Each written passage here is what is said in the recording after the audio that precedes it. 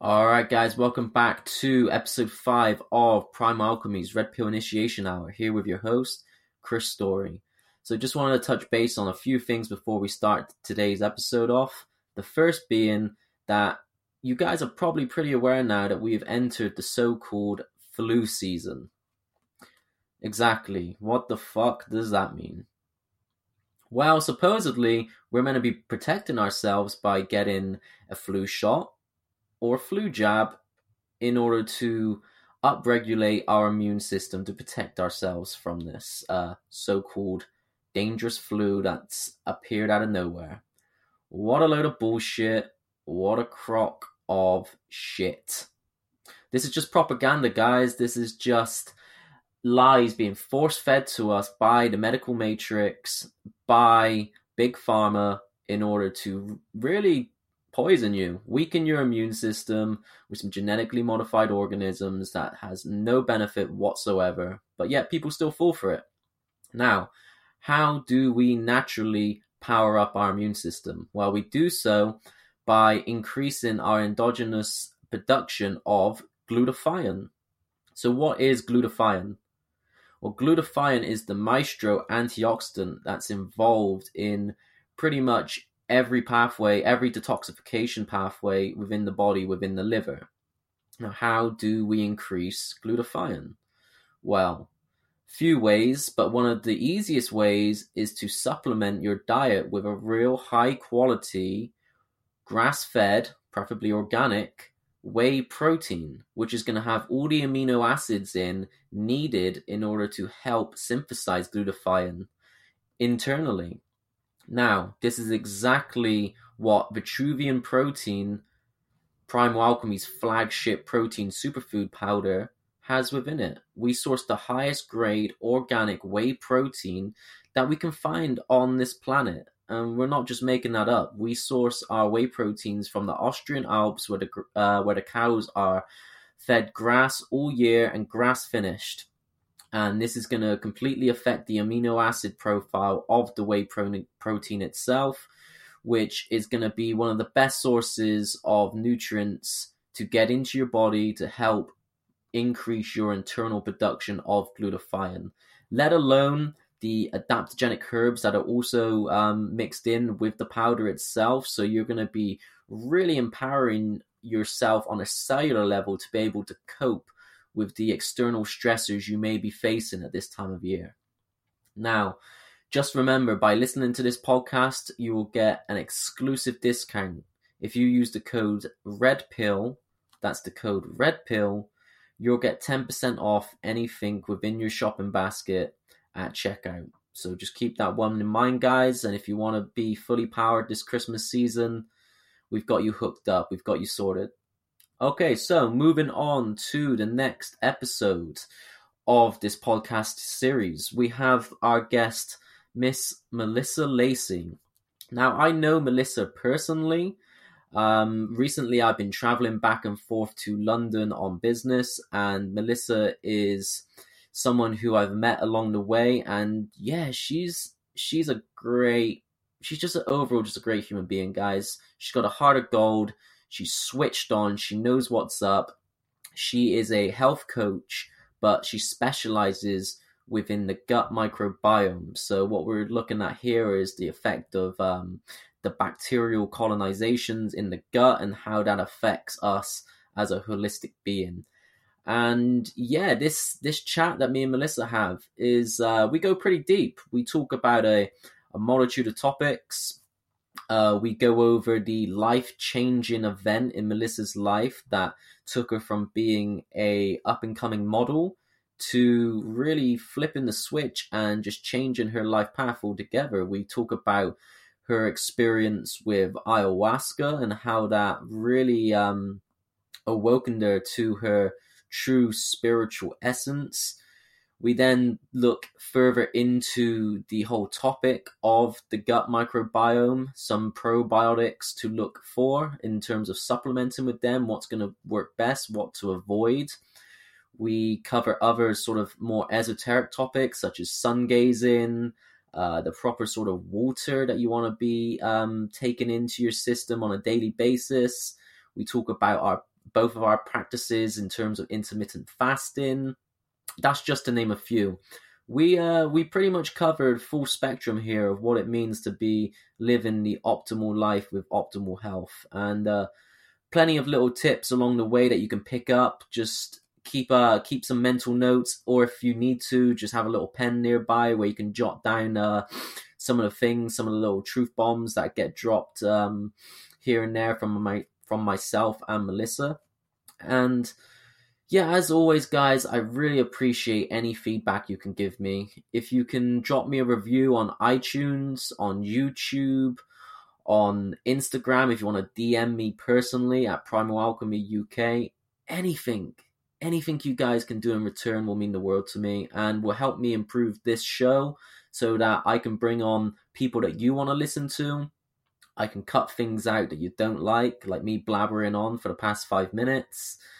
I'm not going to know. I'm not going to know unless you tell me. So please try and get in contact with me somehow. If you listen to this and you resonate with its message, you know where to find me.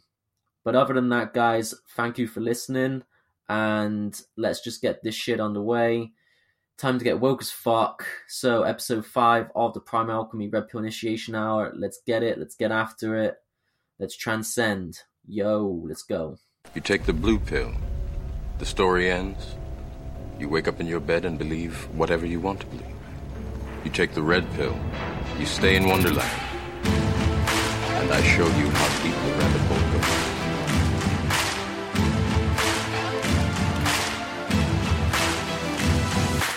As above, so below. What lies without resides within. Time for growth to begin. Mental, physical, and spiritual. We find balance with all three as we focus on totality. The whole, not the half. This is for those on a spiritual path. Looking for the clues to the answers of life. But the truth ain't always nice, so leave your ego at the door. Let your inner lion roar and your spirit soar as we go deep down to the molecular level. Tap into the body with some yogic breath. Throw in some calisthenics for a true strength test. Like the shamans of old, we use nature to heal with a little bit of DMT to reveal. This whole life journey is a little surreal, and your mind needs a leader, not a follower in life. Let your mind be the master and you pay a hefty price. This next 60 minutes is about self-mastery. It's not an easy path and it's a lifelong journey, but we up to empower with this red pill initiation hour. With this red pill initiation hour, brought to you by Primal Alchemy.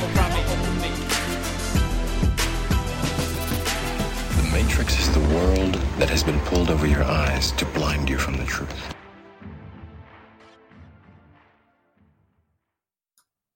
Alright, 3, 2, 1, and we're live. Alright, great. Welcome back, guys, to the episode 5 of Primal Alchemy's Red Pill Initiation Hour. Today's guest is Miss Melissa Lacey. How's it going, Melissa? Hey, Chris. I'm great, thank you. How are you? Very well, thank you. So, as I mentioned in the prologue, me and Melissa have developed quite a good friendship over the past few months, and yeah, I've really been looking forward to having you on. A great mind, a lot of shit that we can talk about, and I think what would be good is that if you could just give like a little bit of an introduction to yourself for people who's not familiar with your work or you in general, and yeah, we're wing it from there, Melissa. Yeah, sure. Thank you. So I've been back in the UK now for 2 years and set up my own health coaching business where I help people who have got health related issues with their gut.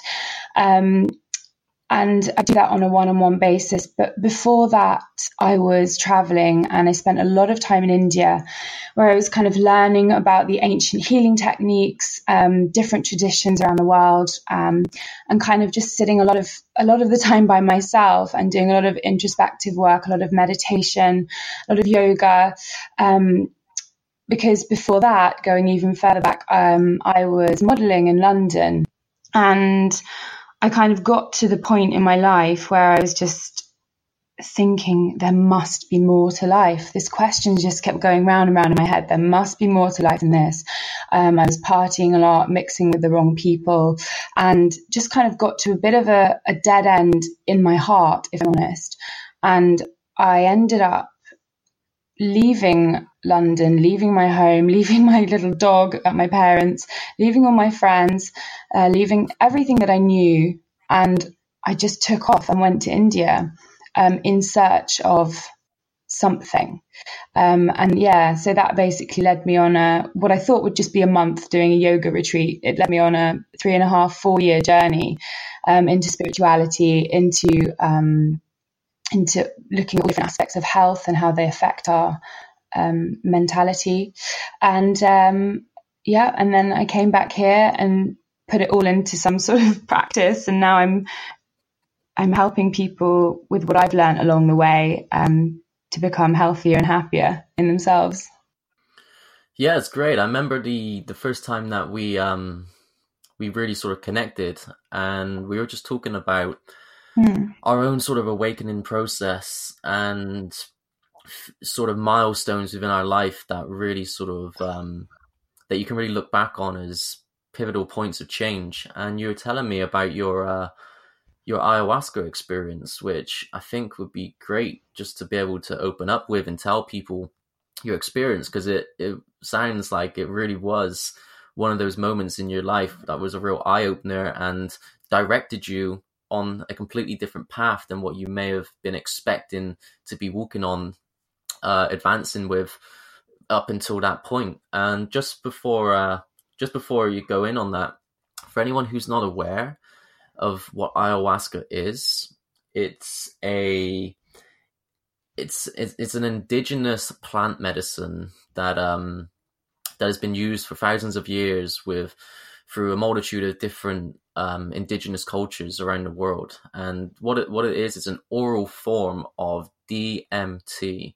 So that's dimethyltryptamine, which is pretty much the world's most psychoactive chemical known to man at this current period of time. Now, normally DMT is something that if you were to consume it in a way to eat it, because it is pretty much in everything that's grown on this planet, there are minute quantities of DMT in it, but we break it down in our stomach. So what these indigenous cultures have cleverly done is that they've found plants that work synergistically, in that one plant would have the DMT content and another plant has what's known as a monoamine oxidase inhibitor. And what this does is it allows you to orally digest and metabolize DMT so that you can have the effect of the sort of the spirit quest that it brings on. And it's been a fascination of mine for a long time. And when I come into contact with people that have had ayahuasca journeys and experiences, I always kind of just sit back with ears open, because it's interesting, because everyone's journey is unique, but there seems to be a central underpinning message that everyone comes back with from the journey that they travel when undergoing these sacred ceremonies. So yeah, Melissa, just if you wouldn't mind, I think that would be great for you to be able to tell people your sort of experience first going into it, where you were at physiologically, psychologically, and spiritually, to where you exited physiologically, psychologically, and spiritually. Yeah, I totally agree with what you're saying. It was a total spirit quest, as it were. I wasn't looking for that at the time, because this was prior to my India journey. This was actually back in 2011, and I was on a bit of a trip with my ex-fiance, and we were in Thailand, and it was all very much of like just a bit of an adventure holiday, and not looking for anything. But I think, there's kind of a saying within the ayahuasca circles that it will find you when you're ready. And I definitely feel like the plant medicine came to me in Thailand. So we were just staying at this place called the Sanctuary, just off of Koh Phangan, and a shaman was there and talking to us about this plant medicine, and we decided we were going to prepare and do the ceremony. And at that time, as I say, I really wasn't looking for anything outside of me. I was happy in my job at that time, and had a house and was engaged, so there was nothing typically wrong in my life. But I sat down with well, they always say this, but there obviously was something that wasn't quite sitting well with me, because I knew in my heart of hearts that this relationship wasn't meant to be. But I was too scared to leave it. I was absolutely terrified to leave the relationship. And I sat down with the plant medicine that evening in this beautiful temple in the jungle, and I remember saying, please don't show me that I have to leave this relationship, because I'm just too scared. Anything but that. And so I drank the medicine, and it was so beautiful. It was just like there was an altar, and there were flowers, and everyone was dressed in white, and it was just a really beautiful feeling. And I sat down and I drank it, and nothing happened. About an hour went by, and the shaman, who was playing music and blowing this beautiful kind of smelling smoke and burning the wood, I forget the name of it, the Palo Santo, and we all went up to have another cup, and I sat down thinking, oh, this is just not doing anything for me. I don't have anything to learn. And little did I know, 2 seconds later, I felt my spirit body shaking inside of my physical body, and it was trying to get out any way it could. It was just trying desperately to get out of the physical form, and it shot up and out through my shoulder, and then I was in the spirit body, and I was just shooting up through the atmosphere, up through the sky, into space, past the stars, just everything, just an extreme movement upwards, and it felt like absolute ecstasy. And I met with the light and just exploded into this light body where there was no spirit body, there was no physical form, there was just everything, all encompassing, absolute oneness. And it was the most incredible feeling I can describe. It was almost as though every single cell was having an orgasm, and it was just the most insane feeling. And at the same time, I was aware of my physical body back on the ground in the yogashala, and I was aware of the physical body not being able to cope with the sensations of pure bliss. It was almost too much to stand, and with that, I fell back into the physical body, and then I descended into hell. So it was like this extreme contrast of experiencing oneness, bliss. There was no other. There was no you, no me, no anyone else. We were all this one, experiencing life through these many different forms. And it was really then that I saw that this whole Earth experience is a play of the one light moving through everything.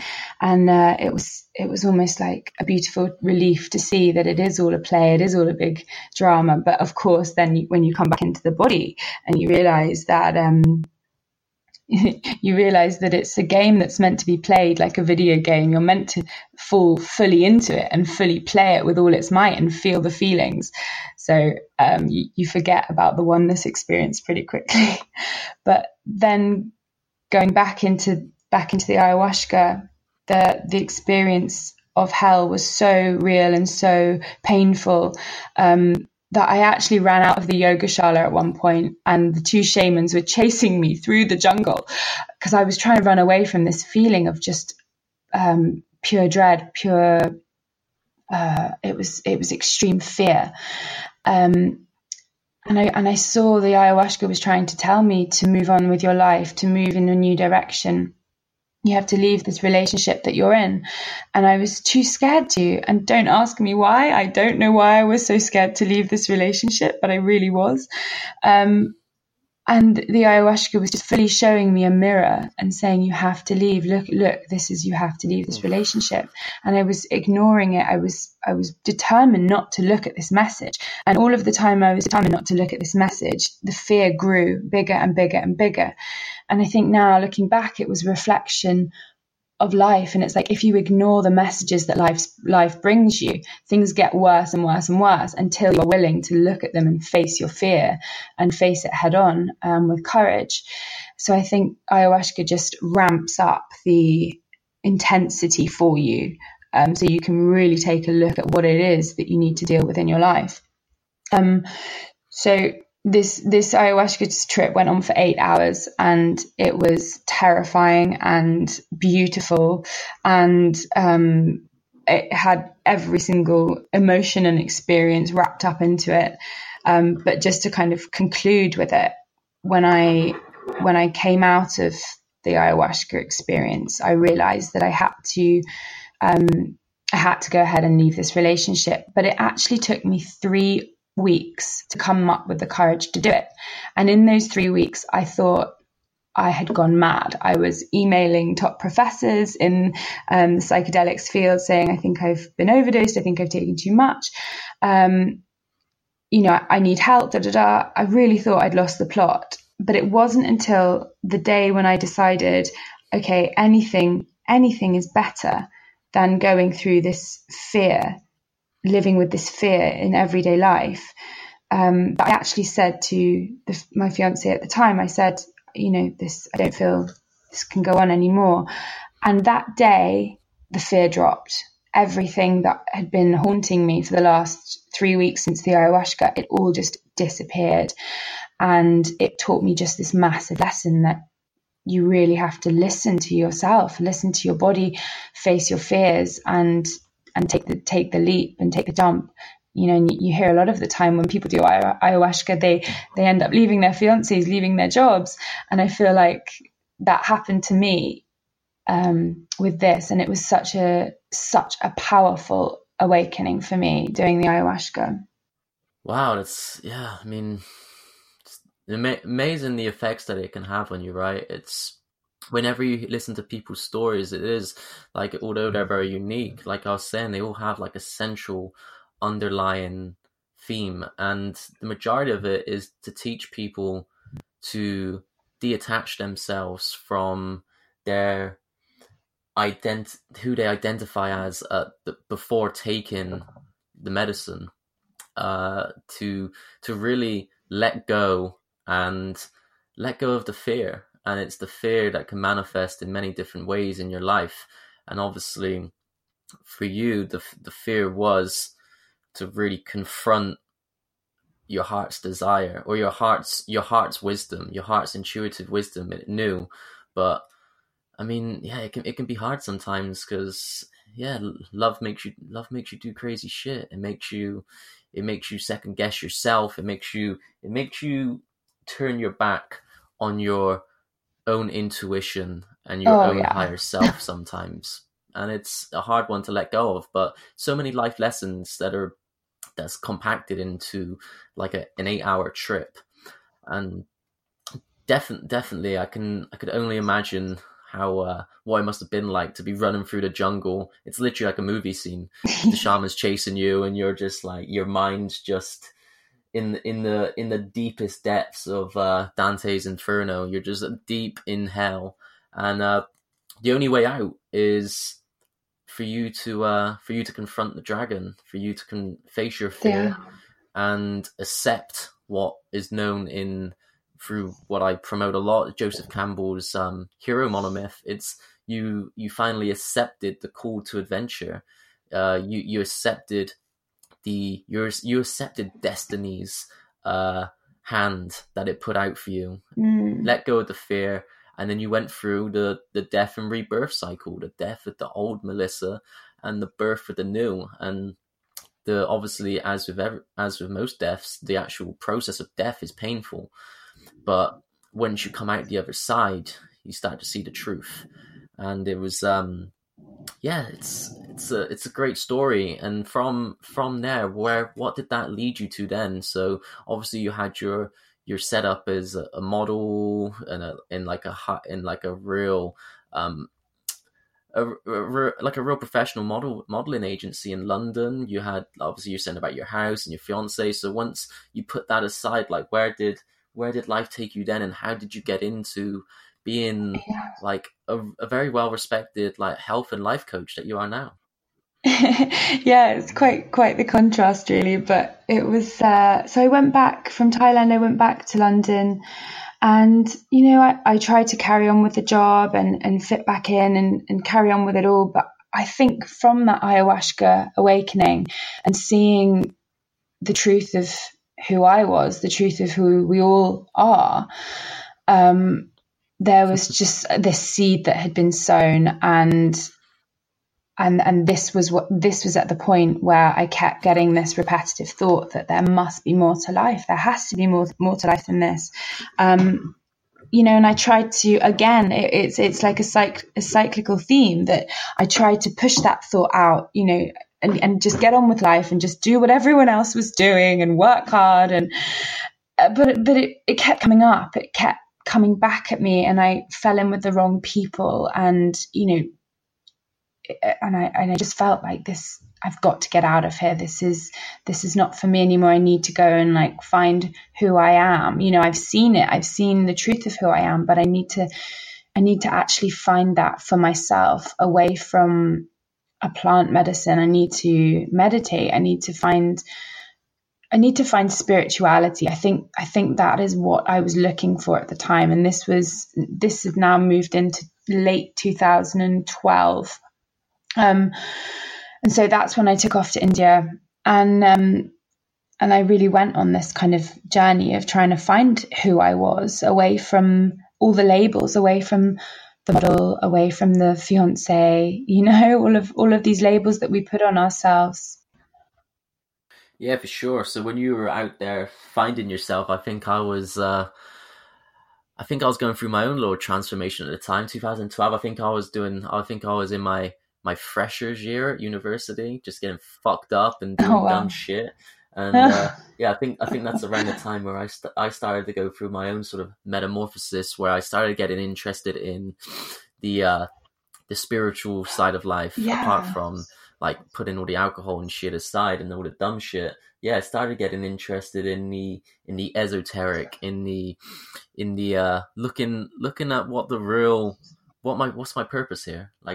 What's the point of this? And like you said earlier, it really is like a spiritually powered video game that we're in. And yes, and I look at that sometimes when I see your beautiful artwork on your protein powders. It's just like, when I see that artwork, it reminds me of the things that I've seen in the spiritual realms. And it's just like, wow, this guy, he knows his stuff. It reminds you of your true home. It reminds you of where we spend more of our time than we do in this life. This life is only momentary. It's only a blink within our soul's eternal nature, and we spend most of the time in that realm, in the higher realms, and then we take some time off where we want to experience the third dimension. We want to try out some new things, learn some new lessons, and then we reincarnate.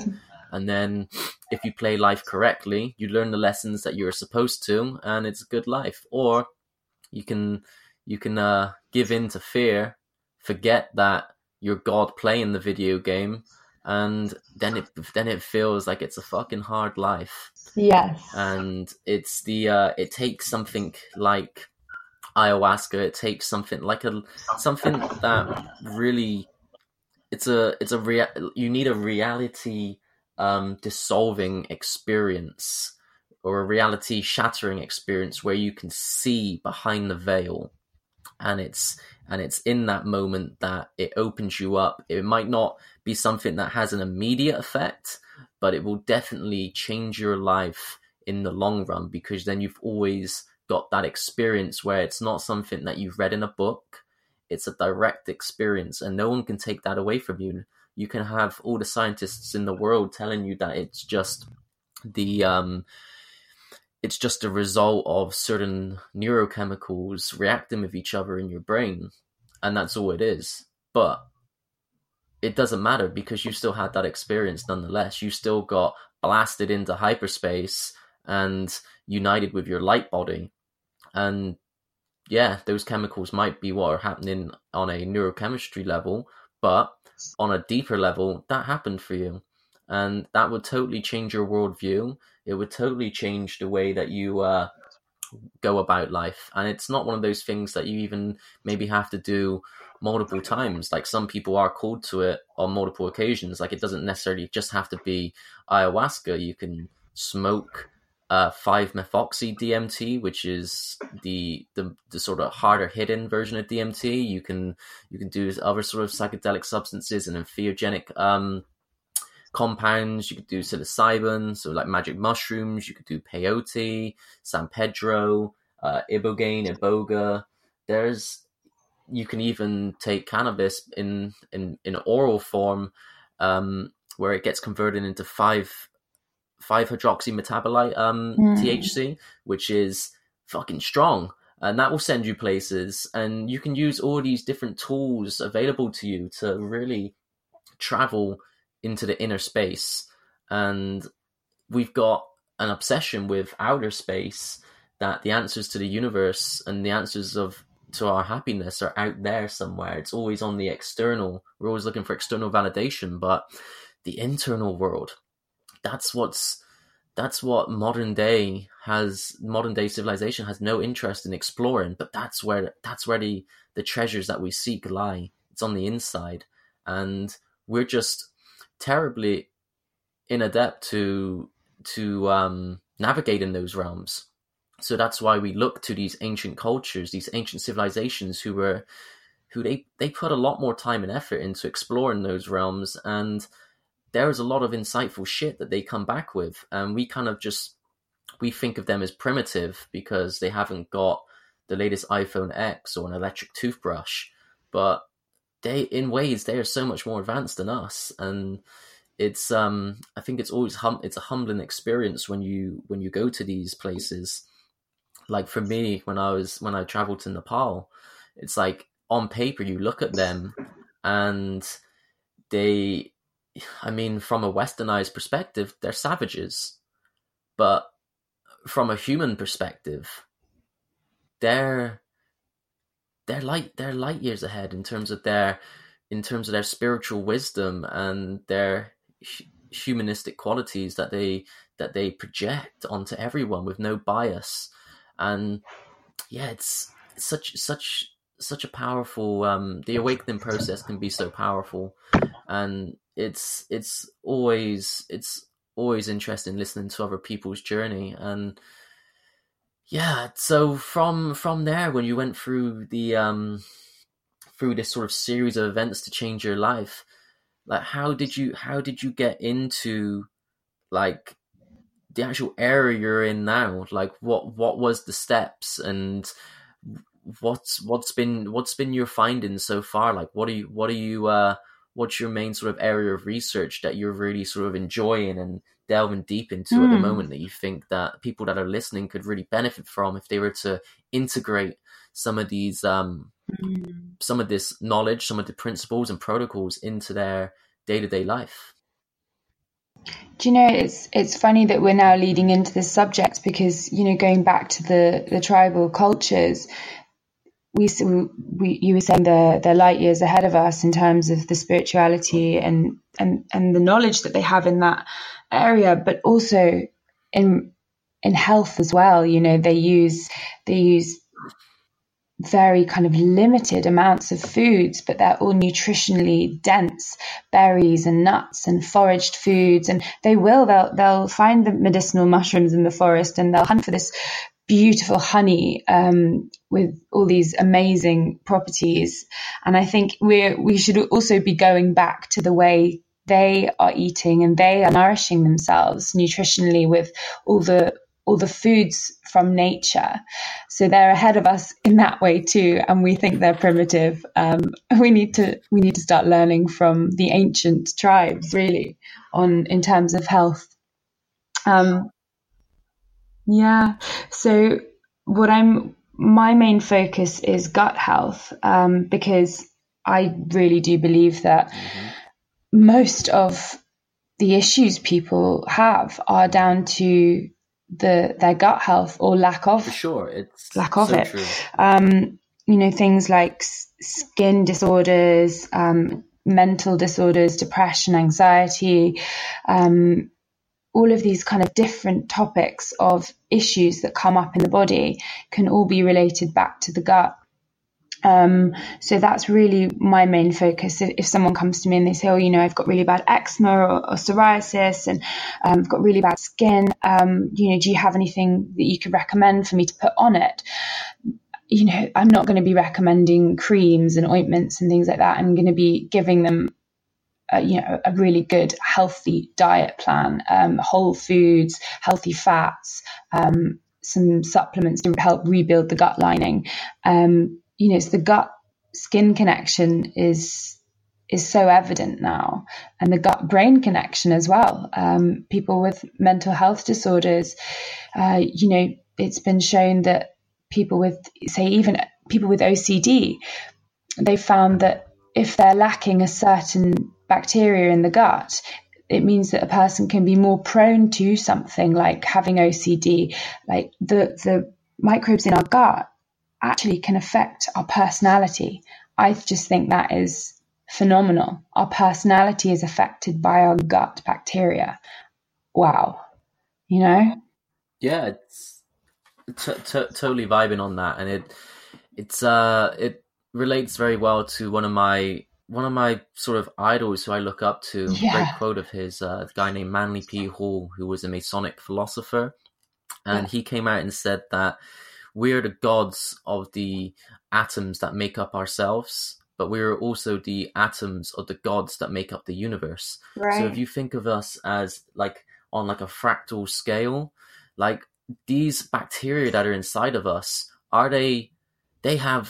there's more of them than there is of us. Like our whole being is the sum total of all of the bacteria living within us. And are they good? Are they bad? Are they controlling you? Yes. Or are you controlling them? Are your day-to-day actions, are they your true intended actions? Or are you serving a hidden master within you, or hidden masters? Yes. And it's so important. I mean, like you were saying about the gut brain, or the gut brain connection. Your brain is when it's being developed in fetal development, it's made from the same connective tissue, or the same tissue as the gut itself. It's all part of the enteric nervous system. It's connected via the 10th cranial nerve, the vagus nerve, and like 90% of your body's production of serotonin, it's all in the gut. So people are looking to reverse these sort of, these neurological disorders, or like depression, anxiety, and they think that it's all to do with the brain, but a lot of it's to do with the gut and the bacteria that are in it. And it's not just so much the bacteria that's in it, like that plays an important factor, but it's the environment in which the gut is, which these bacteria are surrounded in, and which they live. And are they going to thrive, or are they in survival mode? It's the exact same principle. If you were to, as above, so below, you put a human into a group of other shitty humans in a shit environment, they're probably going to end up being pretty shitty.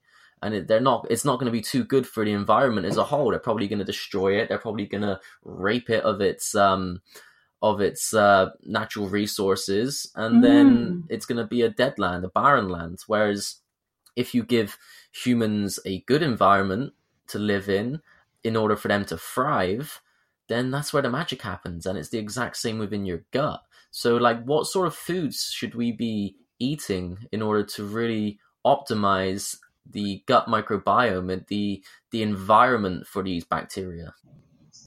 Well, I work a lot with people who have autoimmune disease, and I often see that with the autoimmune, there's always a gut-related issue. So I'll often remove things like sugar from the diet, because sugar feeds the inflammation, and inflammation is the root cause, or the root common denominator, of most disease. So by removing sugar from the diet, and that's, we are so, we just don't know all of these hidden sugars. They're in bread, they're in yogurt, they're in pasta, it's rice, all of these grains, they turn to sugar in the body. And there's a really fantastic film. I don't know if you've seen it, Chris. It's called That Sugar Film. Have you seen that one? No, actually. It's really well produced. It's quite mainstream. It's quite easy to watch. It's just a really good film that kind of shows you the kind of progression of this guy who it's a bit of like the guy that goes on the Super Size Me diet, but he does it with sugar, and it shows him how his personality changes. And it shows how this girl who is having really bad, she's a little girl, I think she's about 9 years old. She was having real mood swings and tantrums, and they took her off sugar. And obviously she went through the detox phase to start with, which made her tantrums even worse.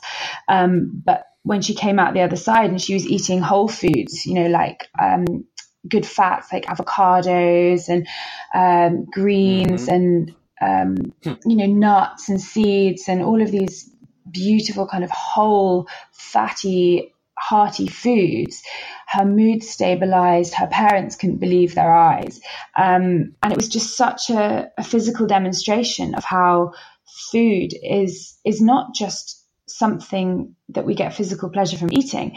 It's nutritional information. When every bite we put in our mouths is information that is sent to the cells of our body.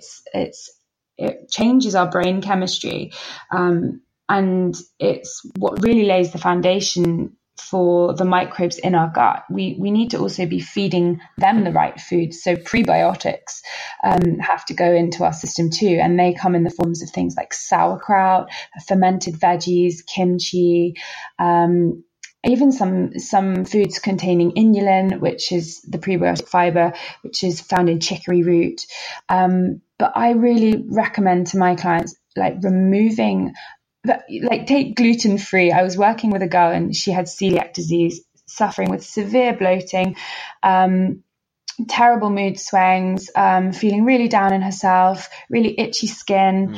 And I said, well, don't eat anything that says gluten-free on it, because it's a gluten-free freak show. Out there in the supermarkets, you go down the aisles and it's free from this, free from that. You turn it over, it's got all these crazy ingredients in, labeled as healthy, labeled as gluten-free. And I think they're probably doing a lot of damage as well. So my personal advice would be to get back to the whole foods, get back to, the oily fish and eggs and organic wherever possible, because so many pesticides and hormones that are sprayed on our veggies and meats, that the animals that eat the feed that have got antibiotics in, that then goes into our gut. And of course, antibiotics wreck our gut. It absolutely wrecks it. Medication wrecks it. Even, the way in which we're born can change the way our gut behaves. If we're born through C-section, we miss that vital, those vital bacteria that we would get when passing through the birth canal. Breastfeeding, all of these things affect or have affected our microbiome. So really making sure that we have the right bacteria in our system is, for me, the most important thing I can recommend. Yeah, for sure. And it's interesting as well, because like you're saying about all these fake foods that just wreck your gut biome and then don't nourish it for the actual good bacteria that's in there. It's what's the sort of, again, I don't know if you would notice a particular bit of information, but what's the beneficial strains of bacteria that we should be looking to include? Obviously the main ones, if you go and buy a standardized probiotic from the shops, it's going to have acidophilus, lactobacillus in there. Those are the main ones, or variations of that. Are there any ones that you've worked with that you feel are beneficial? Any ones that you know of that no one's talking about at the moment that you feel would be beneficial at all? So, I mean, I use the one with lactobacillus in because it produces GABA, and obviously that's it's like the happy neurotransmitter, and that is what serotonin is made from. So I think this is the main one that I'm looking at when I'm recommending it. But, we can go on to places like Dr. McCullough, and I work with a really good company called VSL3, who, for me, have done absolute wonders. I started taking their product about 7 months ago. And I think I should probably go back to telling you about how I got started in gut health. Because I don't know if you know, I suffered from horrendous depression. Probably since the age of about 13, I've had on and off depression, anxiety, suffered through eating disorders, bulimia, anorexia. And really, now looking back, I wonder if it was all down to the fact that I had insufficient gut bacteria. I really do. I really just think if someone had handed me a good dose of probiotics, would I have gone through all of that kind of disruption throughout my life? Because having taken them now for the last 7 months, I have been so clear-headed. There's been no brain fog. There's been no depression. There's just been clear-sightedness, which has been absolutely phenomenal to experience, a life where you just feel focused. And it's all down to the microbes in your gut, which, like you say earlier, are they controlling us, or are we in control of them? Yeah, it's a tough one to know. It is, isn't it? Because if we've got 4 to 6 pounds of bacteria in our gut, and if they're off or if they're unbalanced, then it stands to reason that we're going to feel off. So I started using probiotics because of my poor gut health and poor mental health.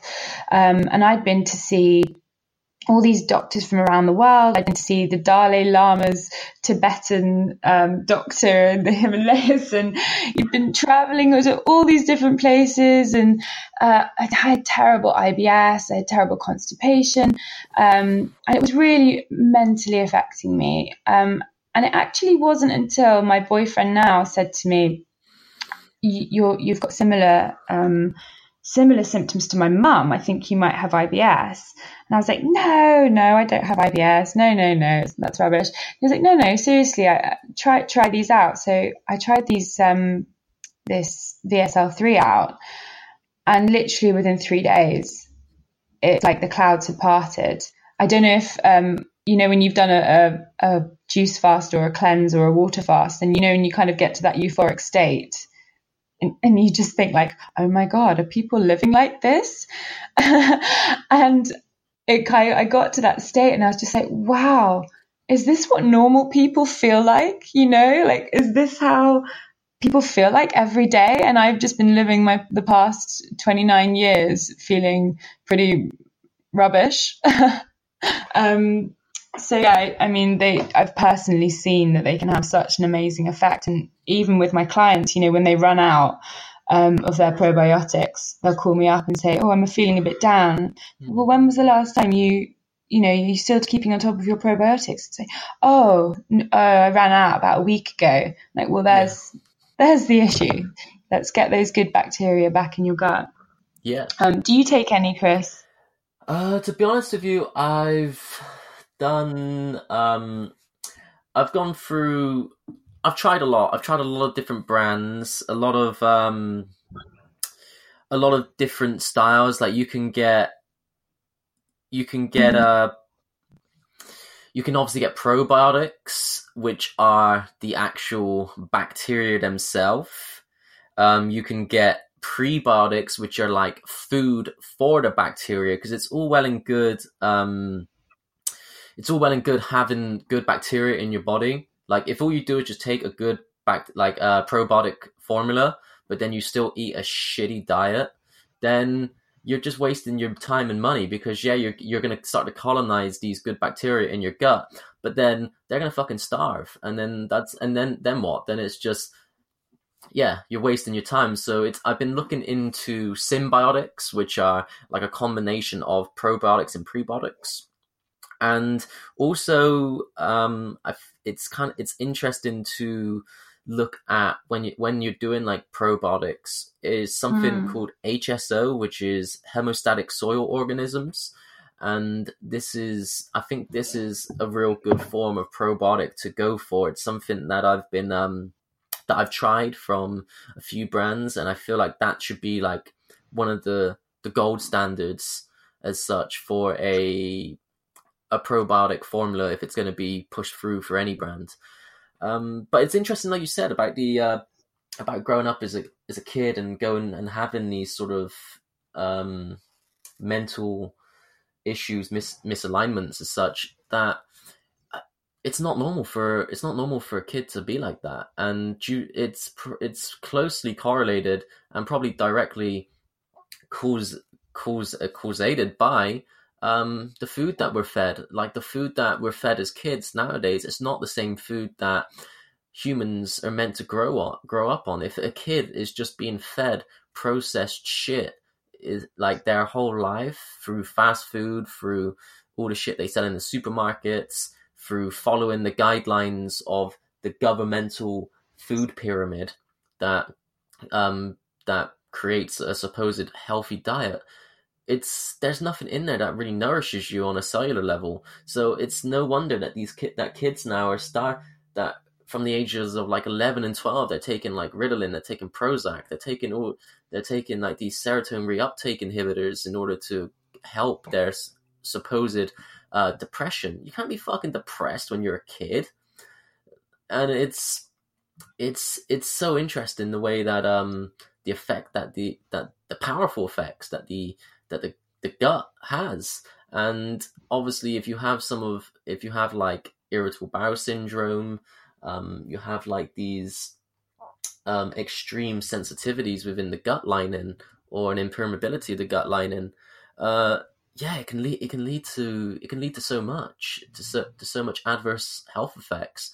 And it's interesting how there's things that you would never guess is to do with your gut health, like some symptoms that will arise, but then you delve deeper into it, and the root cause is more so than not in your gut. And these ancient civilizations knew about this, like going back to ancient Greece with Hippocrates. He's like the father of medicine. He understood that most illnesses arise in your gut.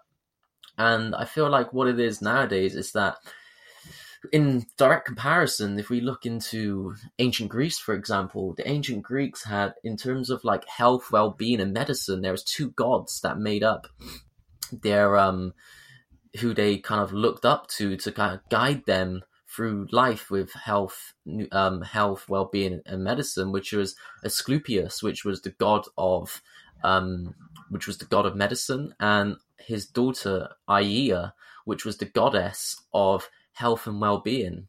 And what we find is that Asclepius was more of a reaction-based solution, where he was like all about like reacting to an issue, like surgical procedures, shit like that. And then Aia was like a compendium of like sound nutrition and how to go about your day-to-day life, control your environment that would ultimately, they knew, control the cells within you. And over time, the knowledge that Aia was based upon, it began to fade, and people began to really sort of only be looking into Asclepius, into reaction-based medicine, as their main route to what they believed as health. And you can take that deeper and look into the masculine and the feminine. The overpowering of the world today is the masculine energy, and we've kind of drifted away, or we're not in balance with the feminine energy. And now all that we think of is Aia, and what she stood for is hygiene. That's where the word hygiene comes from. And we think, due to Louis Pasteur and the germ theory that he come up with, in that we're just going to catch germs and get ill. Like that's not how it works. Like, it's proven that's not how it works. It's the environment inside of you plays a massive part with this. And if you have shit health, if you have a shit gut, then that's when you're going to start getting ill. You're going to start to attract the growth of more bad bacteria, which is going to lead to inflammatory responses in the body, which is going to lead to oxidation. It's all stems from the gut. And like I was saying, these ancient civilizations knew this, and we've fallen out of touch of it. And because we're so obsessed with hygiene now, that it's killing, we got to kill all bacteria. We got to have hand soaps that kill 99.9% of bacteria. Like, what are we doing? We're just neutralizing all the bacteria, good and bad. Like, we're supposed to be out. We're supposed to be dirty. We're supposed to be out on soil. We're supposed to be getting these different microbes from all around our environment that then have a symbiotic relationship with us. And if all we're doing is just having this obsession with hygiene, having this obsession with being of cleanliness, we're really wiping out an essential part of ourselves without really knowing it, just because we've been taught that germs are going to make you ill, so you have to destroy every germ present on your body, or control it on your exterior environment. Yeah, it's true what they say, you know, get out in nature, it'll relax you, take your mind away from all the Wi-Fi and everything. But on top of that, like, getting out into nature is the reason, you know, we need to get our feet into the soil. We need to get our hands dirty. We need to get those soil microbes into our gut. Like, our gut microbes and the soil, they communicate. And it's like you say, we have to get out into nature, and we have to repopulate our body by getting these microbes on our skin, in our nails. It's so very important. I love that story that you just told. I've never heard that one before. You're quite into your mythology. I really enjoy them. Yeah, all the mythologies of the ancient world, they all encode vital information about ourselves, and it mirrors our own internal world. And if you understand how to read mythology correctly, then there's a lot of secrets to be unveiled, but you just have to understand how it was intended to be read and not read it literally. But yeah, it's so important, because it's like, like a holographic fractal level. Are microbes controlling us? Are we just the microbes of the earth? We're connected to this earth, but we spend so much of our day unconnected to it. We wear rubber soles on the sole of our shoes, and that doesn't allow the electrical ionic exchange from the earth to us to really become part of it. And we, like, how often, like, on a normal day-to-day life, if you were to work a 9-to-5 job, you're going to wake up in the morning, so you're in your house, you're going to go downstairs, make a coffee, and then get ready for work, put your shoes on, go to work. You're going to be on your feet all day. You come back, you take your shoes off. When in the day are you actually connected to the earth?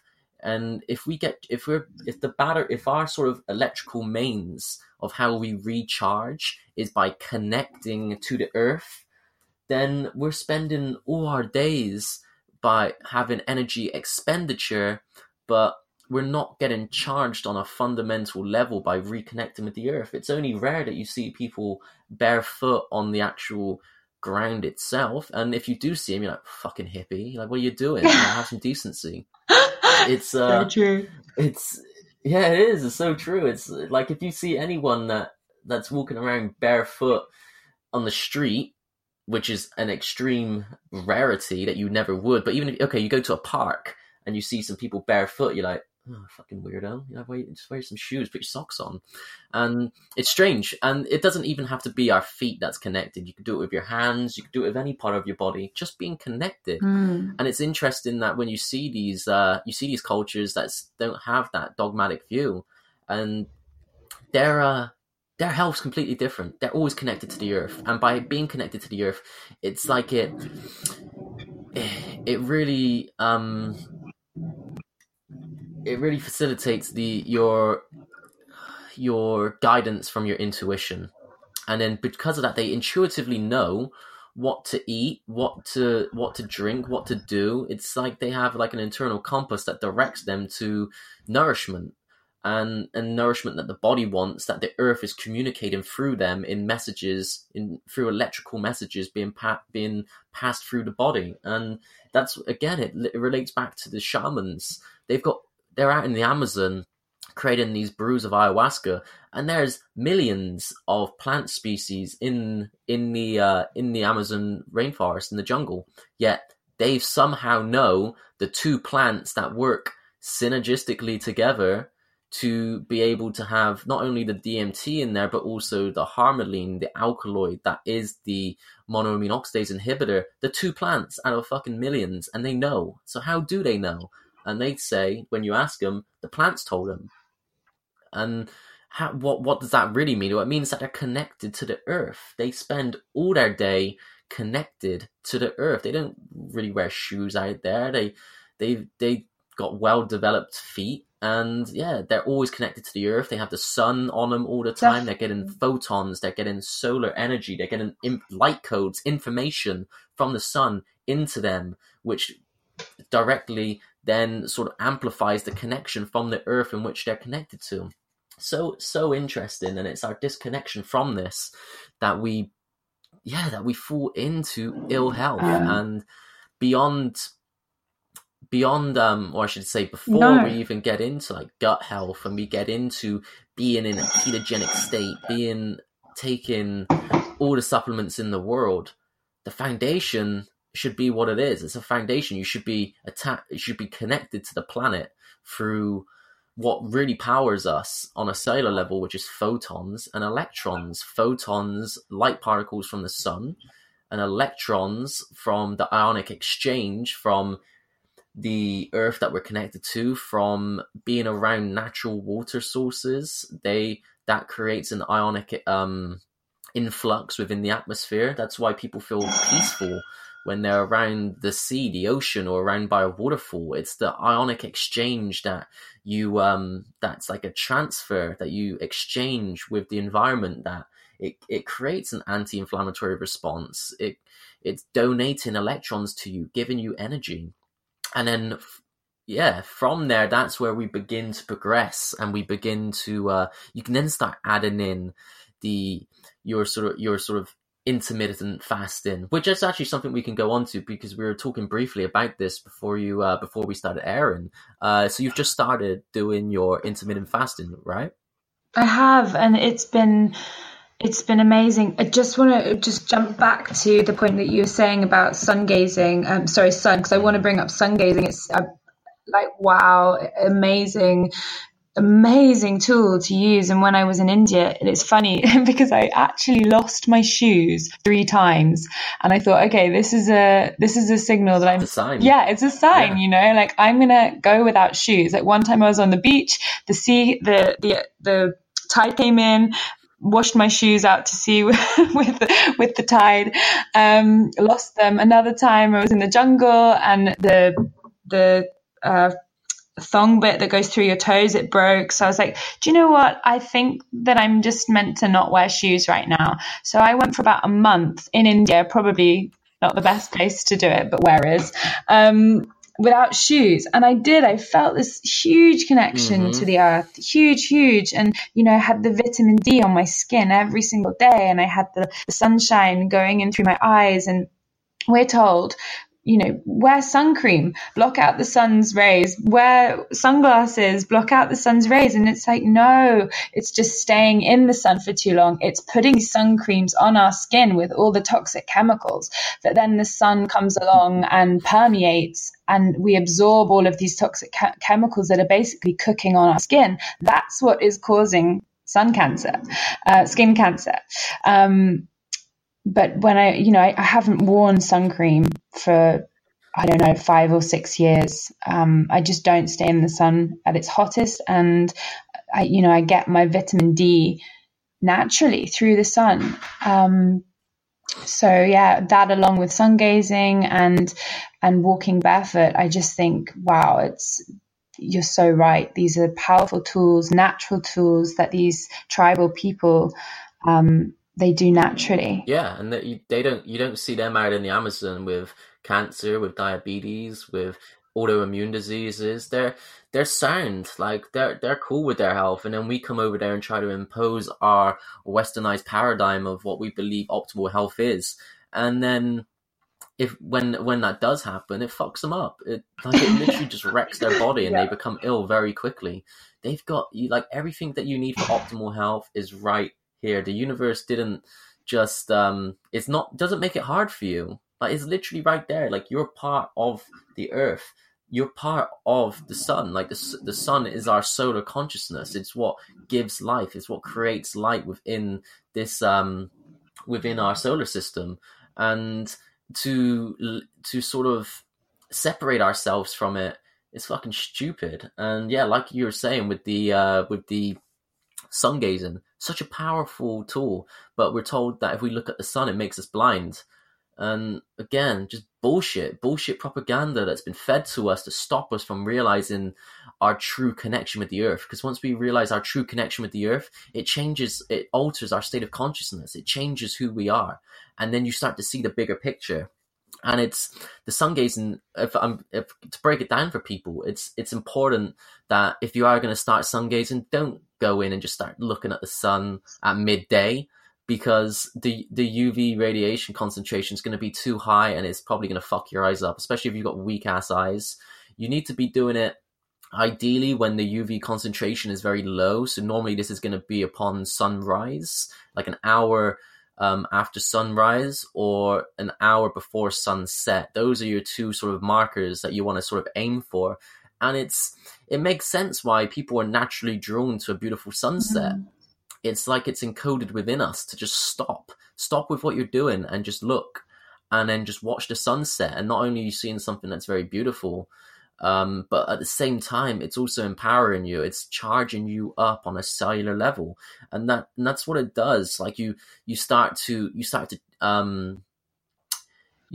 like a photopigment in your eyes called melanopsin, and you begin to activate this, which then leads to again a multitude of chemical reactions through the eye canal up into the brain, and you start to activate areas of the brain that have been led dormant for decades of just abuse, decades of just unknowingly disconnecting yourself from this source of energy.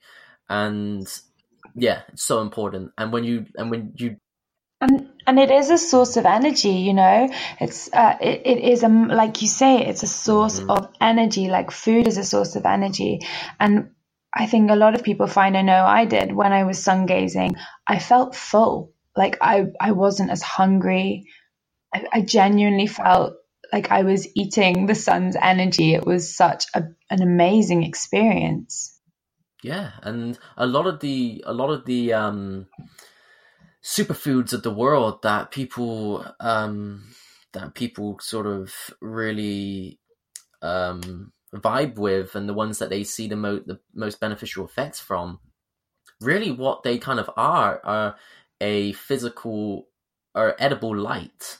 Like these superfoods, they have certain phytonutrients in, for example, like spirulina or chlorophyll, where it literally absorbs light, and it's holding photons. So when you consume it, you're getting those photons directly into you. And it's understanding how the body really works. And we're only just beginning to ask those questions that these ancient civilizations have had answers for thousands of years. But it's only because we're only starting to realize that we're starting to see the true benefits of taking these sort of superfoods, these nutritional powerhouses that have like a real deep intrinsic value and nutritional density to them, that it's so much more beneficial than just taking some bullshit processed food that's not going to give you any form of nourishment on any level of your being. And the sun gazing, again, like you were saying, plays such an important part. It's something that would have been, it literally reboots your circadian rhythm, or at least recalibrates it, and it would have been part of our natural day-to-day life. We would have risen with the sun, and we would have afterwards, when we would have it would have signaled when the sun was going down that we would have been calling it a night. And then that's why all the ancient religions, they're at their core, they worship the sun. Like the sun god is been used throughout ancient history through many iconic religious figures. Jesus, the son of God, the sun god. Horus, the sun god. All of these ancient religious figures, these icons, they're all almost an analogy for the sun and the journey that the sun goes through to give life, and how it goes through a death rebirth cycle every day. Every time when the sun sets is the death of the sun god, and then it's reborn in when it rises in the morning. Very interesting on the effect that the sun has on our physiology and our psychology and on our spiritual self as well. It's very closely related to us on a spiritual level. And there's so many tangents that we can fall down. We can talk about go back in what we were going to talk about, the intermittent fasting, but also we can also talk about circadian rhythms, and it ties in very closely with the sun, with blue light. How that when the sun now drops, naturally we shouldn't have blue light entering our eyes, but now with the excess availability of technology, we've now just bombarded with all these unnatural wavelengths of blue light that fuck us up. It fucks up our circadian rhythm, and it makes our body think that it's day when it's not. It's nighttime, and then that has a lot of adverse effects that it's like a chain reaction through the body. But we can jump back into that. But with the intermittent fasting, I'd love to know how your experience has been so far and what you're getting up to with it. So I've just been doing the 8-16. So I keep my food intake from, I think I start around about 11:30, and then make sure that I don't eat anything from 7:30 in the evening onwards. And then I have a 16-hour break, which includes obviously the time that I'm asleep as well. I've found it been absolutely amazing in terms of my energy levels, just letting the body get into the state of autophagy, where it's the cells are having that space and time to really reset and do the jobs that they're meant to do, instead of all the energy of the body being constantly focused on digesting food. What fasting do you do, Chris? Yeah, I'm pretty extreme with it. I mean, I bet you are. as evident. I've kind of worked my way through it. Like when I first started doing intermittent fasting, I was doing the 16-8 window, which is all like you have yourself an 8-hour eating window, and then you go 16 hours of the fasting state. At the moment in time, I do anywhere between a 20-hour fast with a 4-hour eating window to a 22-hour fast and a 2-hour eating window. And then within that eating window, like my main diet is going to be heavily focused on what an ancestral diet would have been. Like this is what I believe to be the optimal diet for human beings, which is to be, first you're going to be fat adapted from being in a fasted state. And it's just going to be, literally, it's going to be animal fats and fat soluble vitamins. Like that's literally what we would, that in our prime, in our history, our prime would have been when we were hunting megafauna. So before, about 10,000 years ago, at the end of the last ice age, when the megafauna went extinct and the development of agriculture was really started to be prevalent in the world, that's when we started to see the rise in these autoimmune diseases, when we started to see the rise in these neurodegenerative conditions. And it's food that's not natural for us to consume on a day-to-day basis. We really, like, we were evolutionary. We evolved on animal fats, meat, organ meats, and fat-soluble vitamins. And then we would have seasonal fruits and vegetables. Like, it's just not natural for example, to be winter here in the UK, but to be eating a summer fruit like bananas. because your body's like, yo, what the fuck? It's like, I thought it's winter here, and you're eating a fruit that's not naturally available in the environment that you're in. So what is it? You're sending mixed signals. It's like, are you connected to your environment and your local environment or not? And because of that starts to manifest in health issues and misalignments. But going back to the fasting, sorry for that little bit of a tangent. The 20-hour fast and the 4-hour eating window is good for me. I think that's a good one. You can go a little bit more extreme. For me, the 16 and 8, which is like a good entry point, I think is good to get people to disconnect from their need to feed all the time in order to be thinking about food. And then once you get used to that and you start to realize that you don't have to be controlled by your animalistic impulses of feeding all the time in that scarcity mind frame where you're not, I'm not gonna have no energy, or I'm getting brain fog, shit like that. Once you get past that, then you don't really need as much food as it's made out to. Like, you literally, like you said, you get the energy from the sun, so sun gazing, you get the fats in, so you have the DHA, the docosahexaenoic acid in your diet in order to be able to absorb photons and accumulate those photons. You earth, you're grounded, you're getting electrons into you, you're having proper structured water. That's going to be like what's known as the fourth phase of water, which is essentially water that holds a negative ionic charge. It donates electrons to you. And then you have the food. Oh, Chris, can I just jump in here? There's a website and it's called Find a Spring. Have you used that one? Yeah. I think that's awesome. Like, actually getting water, and it's a fun adventure, going out, finding a spring, taking your bottles and actually getting water from the earth where it's charged. Wow, what an experience. True, and it's an amazing experience, because most of the time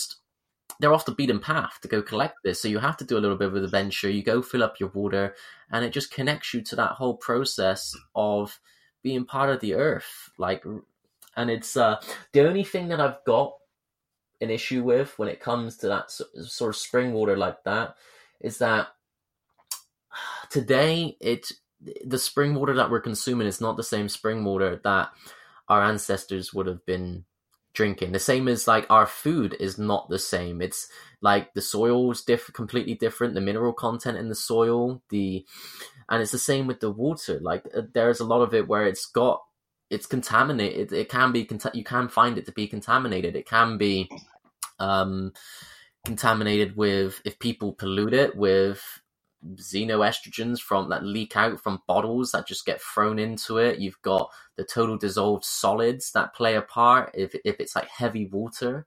There's a lot of variables to take into it that just makes for a start, that Find a Spring website is great. It's definitely something that people should be at least trying. Just go out one weekend when you've got some free time. Just try it. Just go collect some water.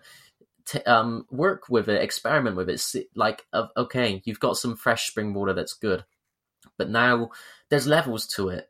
You may want to restructure the water. You may want to get a machine that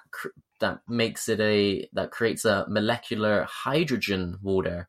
That's really good. That's like a intracellular antioxidant that's really beneficial for us. There's a water ionizer in order to add that negative ionic charge to it. But ideally, to without confusing things, findaspring.co.uk, find a local spring or well, and then you want water that is naturally been flowing in vortexes. Like when you see it crashing over rocks and it creates like a miniature vortex, that's the water that's charged. That's the water that we need, that we're naturally accustomed to consuming. And that's proper nourishment for the body. And you can go deep. For anyone who is interested in really looking at the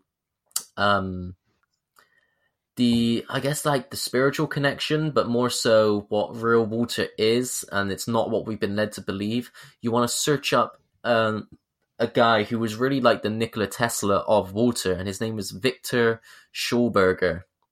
And very interesting, a lot of interesting conclusions that he come to from his work that's been suppressed through certain interest groups for for a long time, and his work is starting to come out into the open now, and you can really understand what water is about. Like, water has memory.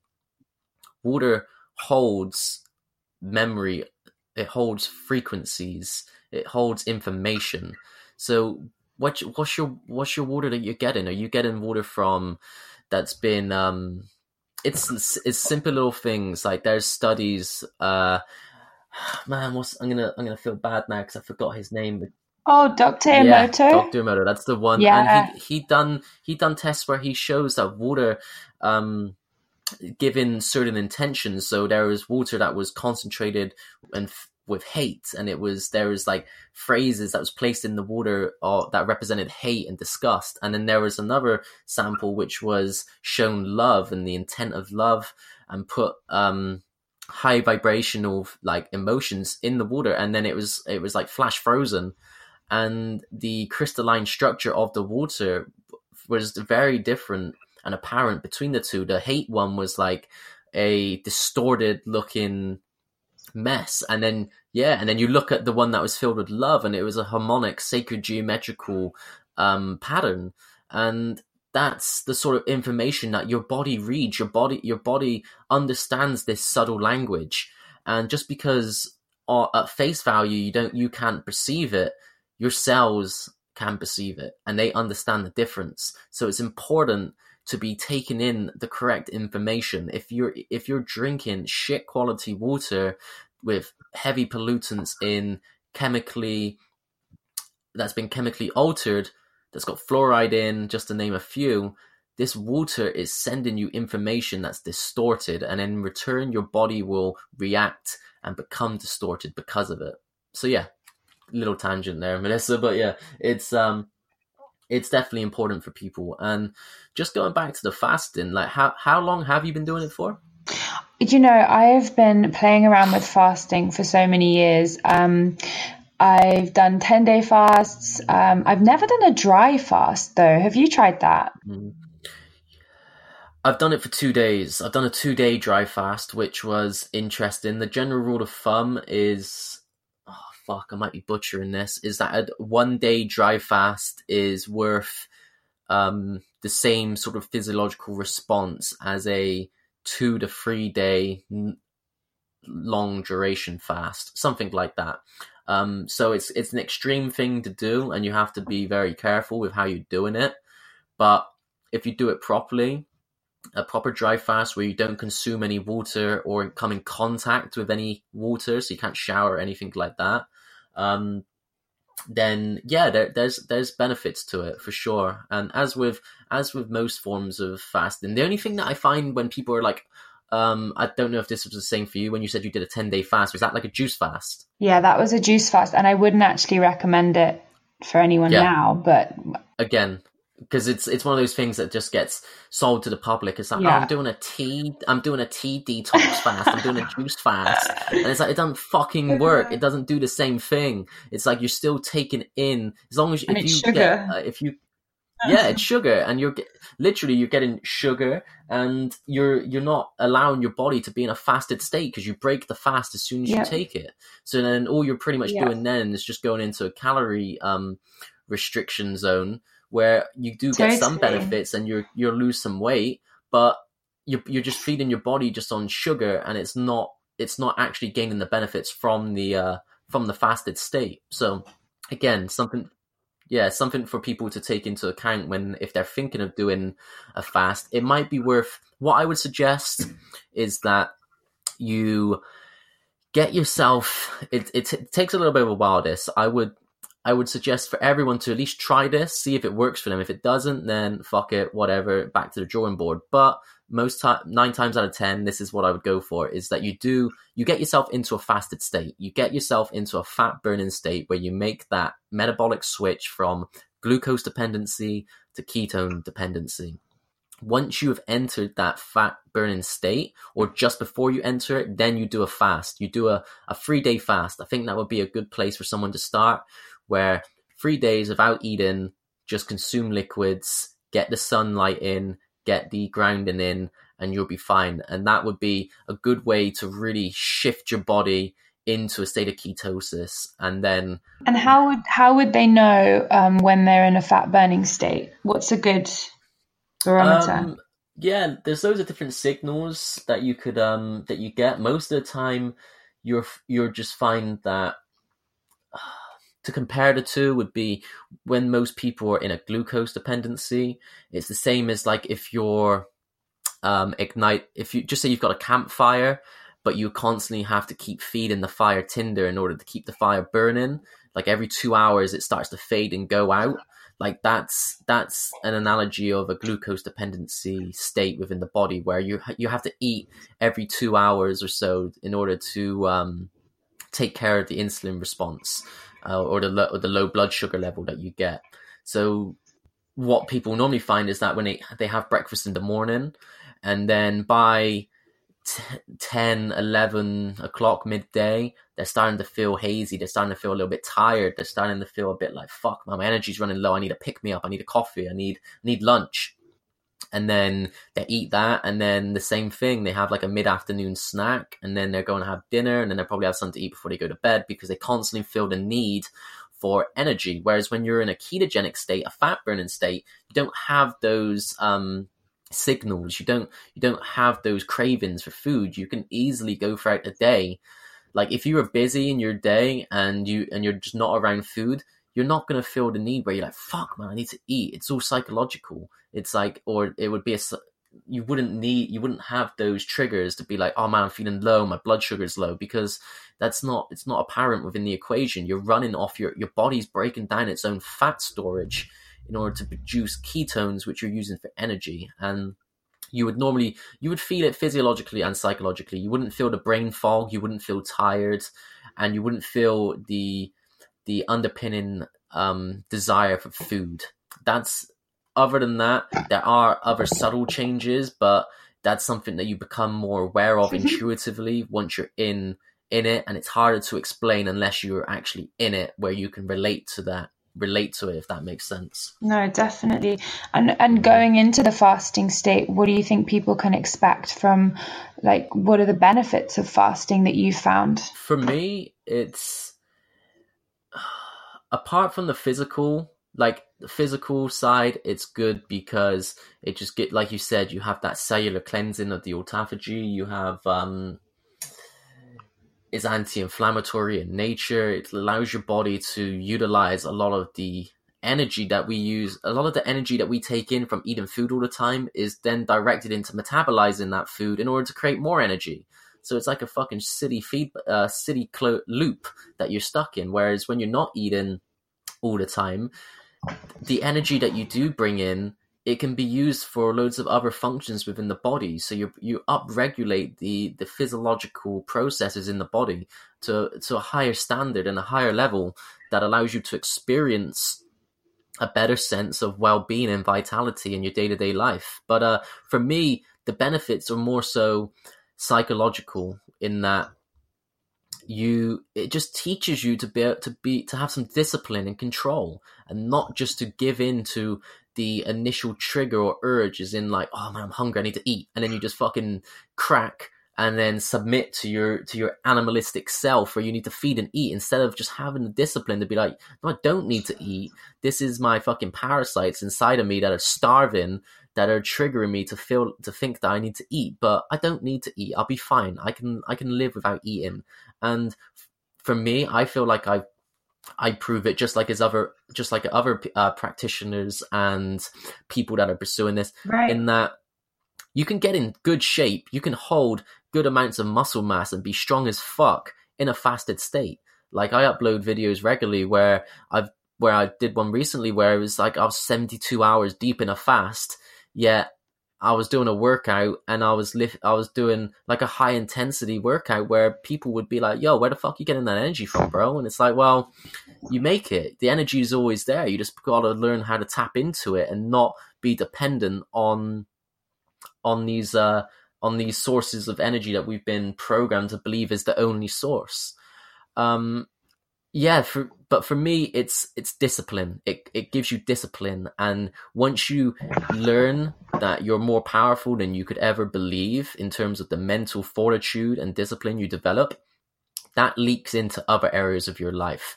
And by not having to constantly feed and eat, that's a lot of time that you've now got available. So think of all the time that we take preparing food, eating food, cleaning up after food.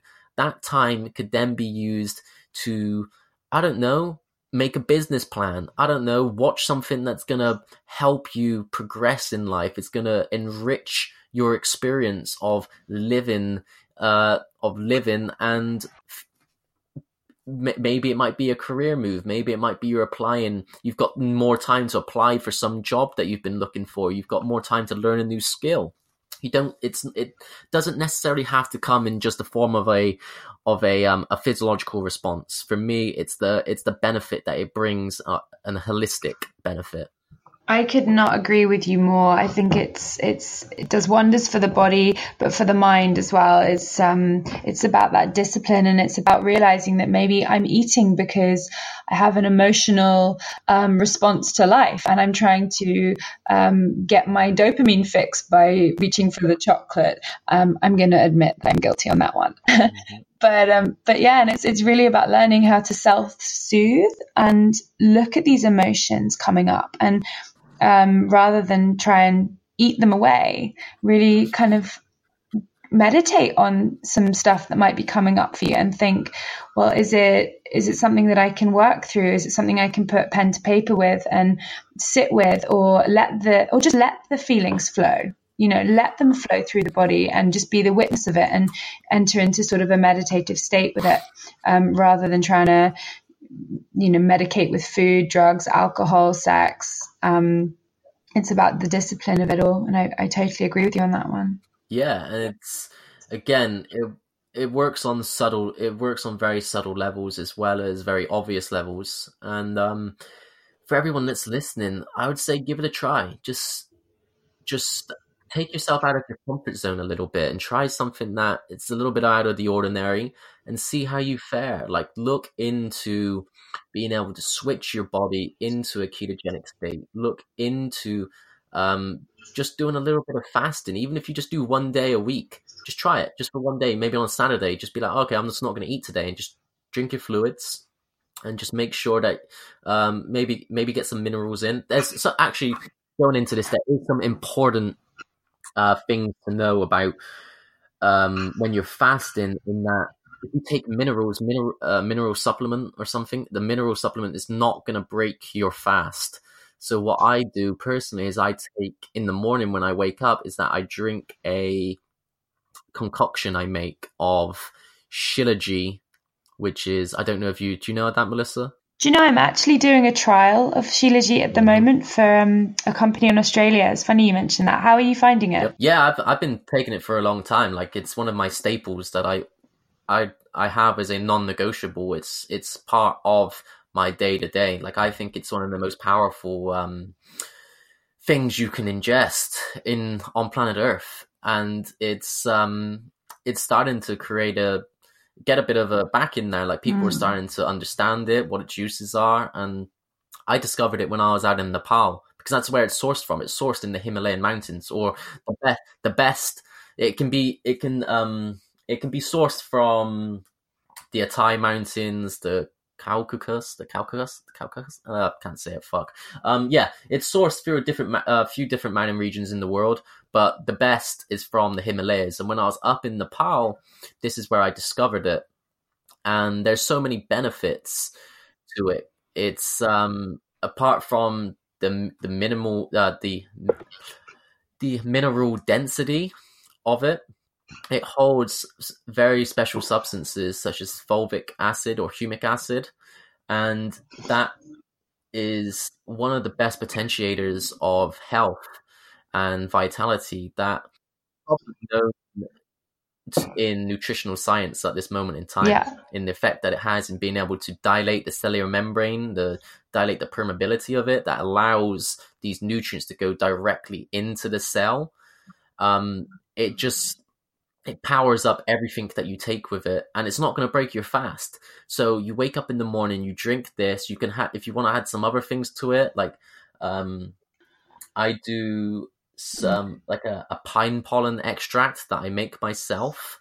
So then you're getting this superfood pine pollen that's then having the sort of Shilajit act as a delivery mechanism where all of that's going directly into your cell, and it's not going to break your fast, and that is going to charge you up. And then other things that I would think of when you break your fast, it's probably good to know that whatever you break your fast with, you're telling your body that that's your preferred source of energy for the rest of the day, or for your current in the moment situation of your body's operating system. So I would normally break it with something like, normally I have like a glass of apple cider vinegar with some lemon and lime squeezed in, and then I would have something rich in omega-3 fatty acids.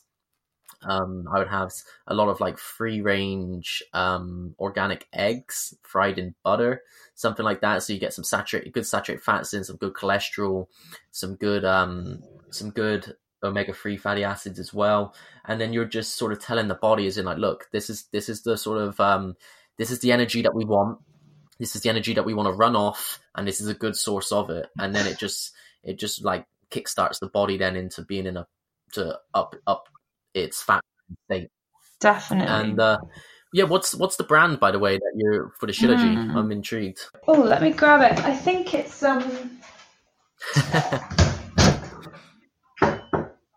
it is Golden Shilajit, the power of the Himalayas. Okay, and it's the resin, right? So it's the black resin.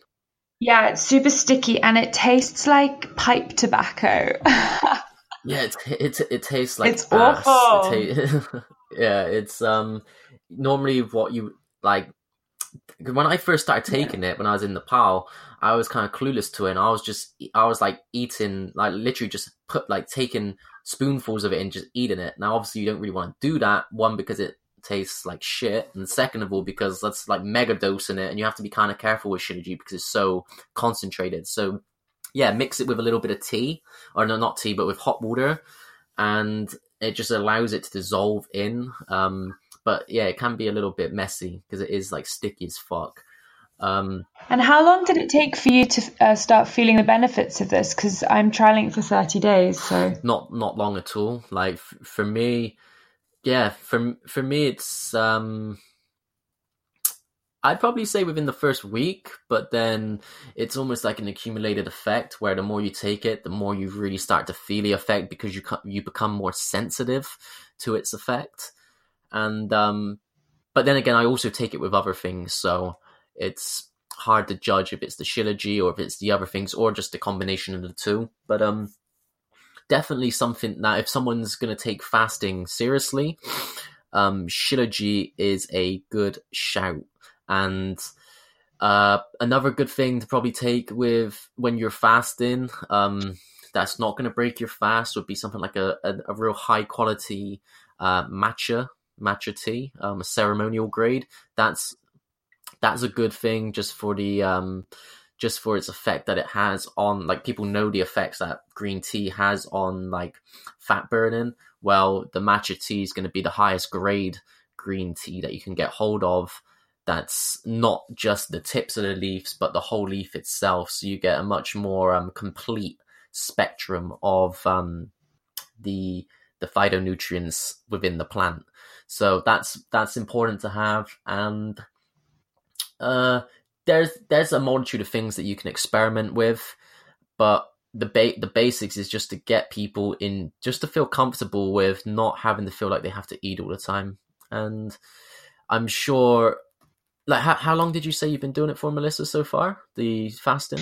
I've been playing around with it for years, but I've been doing this 16-8 one for the last week and a half.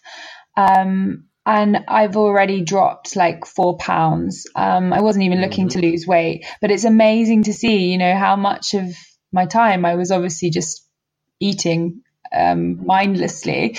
And I think it's quite a good tool for people who do want to drop a few pounds, because you tend to condense all your calories into one space of time, and your body just has more energy and time to digest and metabolize fat. So it's a pretty good tip, which doesn't involve paying ridiculous amounts of money to different companies to send you boxes of rubbish. Yeah, it's so true. And most of the great health hacks are ones that are essentially free. Like intermittent fasting is free, the sun is free, the grounding is free, proper water should be free. This again, what's the just one thing, because we are getting past the 90-minute mark now, and I know that you said that you were busy before this, and so keep tracking of time. What's your sort of experience with this Lumilight, or is that what it's called, the thing that you've just got? Yeah, that's a really good point, actually, going back to the sun and how we were talking about it before. So I just purchased the Lumilight, because obviously the dark days, now we're in the winter months. I think it's really good. I've actually got it on now. It's about 50 centimeters away from my face, and it's super bright, and it just replicates the sun's rays, and I think it's fantastic. Yeah. It more than anything I've noticed, when it started getting really dark, I started feeling super sleepy around about 3:30, which is probably quite natural, it's probably quite a natural thing. But in our society, we're very focus driven, and we want to get things done, and we can't be taking a nap at 3:00 in the afternoon, realistically, although it's probably what the tribal people would do, is start to wind down as the sun gets lower. But since using the light, I have noticed my energy levels have crept up more, and I've been able to get a lot more done. I'm actually in the middle of the trial of this at the moment as well. So I'll let you know how it goes towards the end of the month with it. Have you tried it yourself? No, I was interested in it when I saw you post about it. I was like, oh, okay, this thing looks pretty interesting. And I heard it. I've seen similar things to that in the past, but it wasn't something that really picked up much steam, because it wasn't people weren't really focused on circadian optimization at that time. But now that it's starting to become very apparent, the effects of an uncalibrated circadian rhythm, or distorted circadian rhythm, even, that things like tools like that can be very beneficial, especially like you said in the winter months, where especially in England, where it's hard to see with the sun, with our sun exposure to the sun. It can be very beneficial. Definitely. And they've also got this other thing that I'm interested in. It's like an alarm, and instead of it waking you up with an abrupt ringtone, the light just gradually gets brighter and brighter and brighter, and it's replicating the sun coming up, and it just wakes your body up really gently, naturally, just as the sun would do. That's another thing that I'm looking into purchasing, because obviously it's super dark in the mornings as well these days. Yeah, that's actually a pretty good idea, how it does that, to replicate the this exposure to the sun in the morning sun, the morning rising. Yeah. And what's the brand called? The one that I'm trying is called Lumi, Lumie. Okay, right. So, let's. As much as I could easily just keep blabbering on with you, Melissa, let's taper this in, because we are 96 minutes deep into this now. So one thing that I always end the podcast with any of the guests that I have on, is I ask if you could advise one physical, mental, or spiritual practice or protocol that you would feel for the listeners to integrate into their life, that you feel would have the most benefit. What would you choose? Oh, that is so tough. Wow. I think I'm going to have to run with the theme and say, it's the category gut health, because it really genuinely does affect everything else. And like you said earlier, you can't just be throwing probiotics on top of a bad diet and a permeable gut, which is leaking all sorts of stuff through into your system. You've got to heal the gut and feed your body the proper stuff, and then put the probiotics on top so they can do their work. I'll go with probiotics. Yeah, I will. I'll go with them because of the personal benefit that I've seen in my own life and my clients that I've been working with. But you have to heal the gut first. I fully believe that. I'm on the same page as you with that. Cool. All right then. So I mean, again, it's been great having you on, Melissa. It's always good when we connect. I always feel like we've got like a sound vibe, and it's just easy just to chat shit. And we're both of us are pretty well versed in most things when it comes to health and well-being. So yeah, great having you on. Before we close this one up, what for everyone that's listening, like where can they catch more of you? I know you've got your new website that's to be released soon. What about your social media handles, etc.? Just tell the guys where to catch you at. Thanks, Chris. So yeah, my website's going up soon, and that's melissalacy.com. And you can catch me on Instagram, Melissa Lacy, and I have a very weird spelling. It's MELLISSALAYCY. Cool. All right. So I'll also throw that into the notes of the podcast as well for everyone to catch it. And thanks again for coming on, and hopefully everyone that's been listening, hopefully you guys liked it. So let's call this one, and let's bring this one to an end for episode 5 of the Red Pill Initiation Hour. And keep it easy, guys. Keep woke as fuck, and I'll catch you next time. Peace.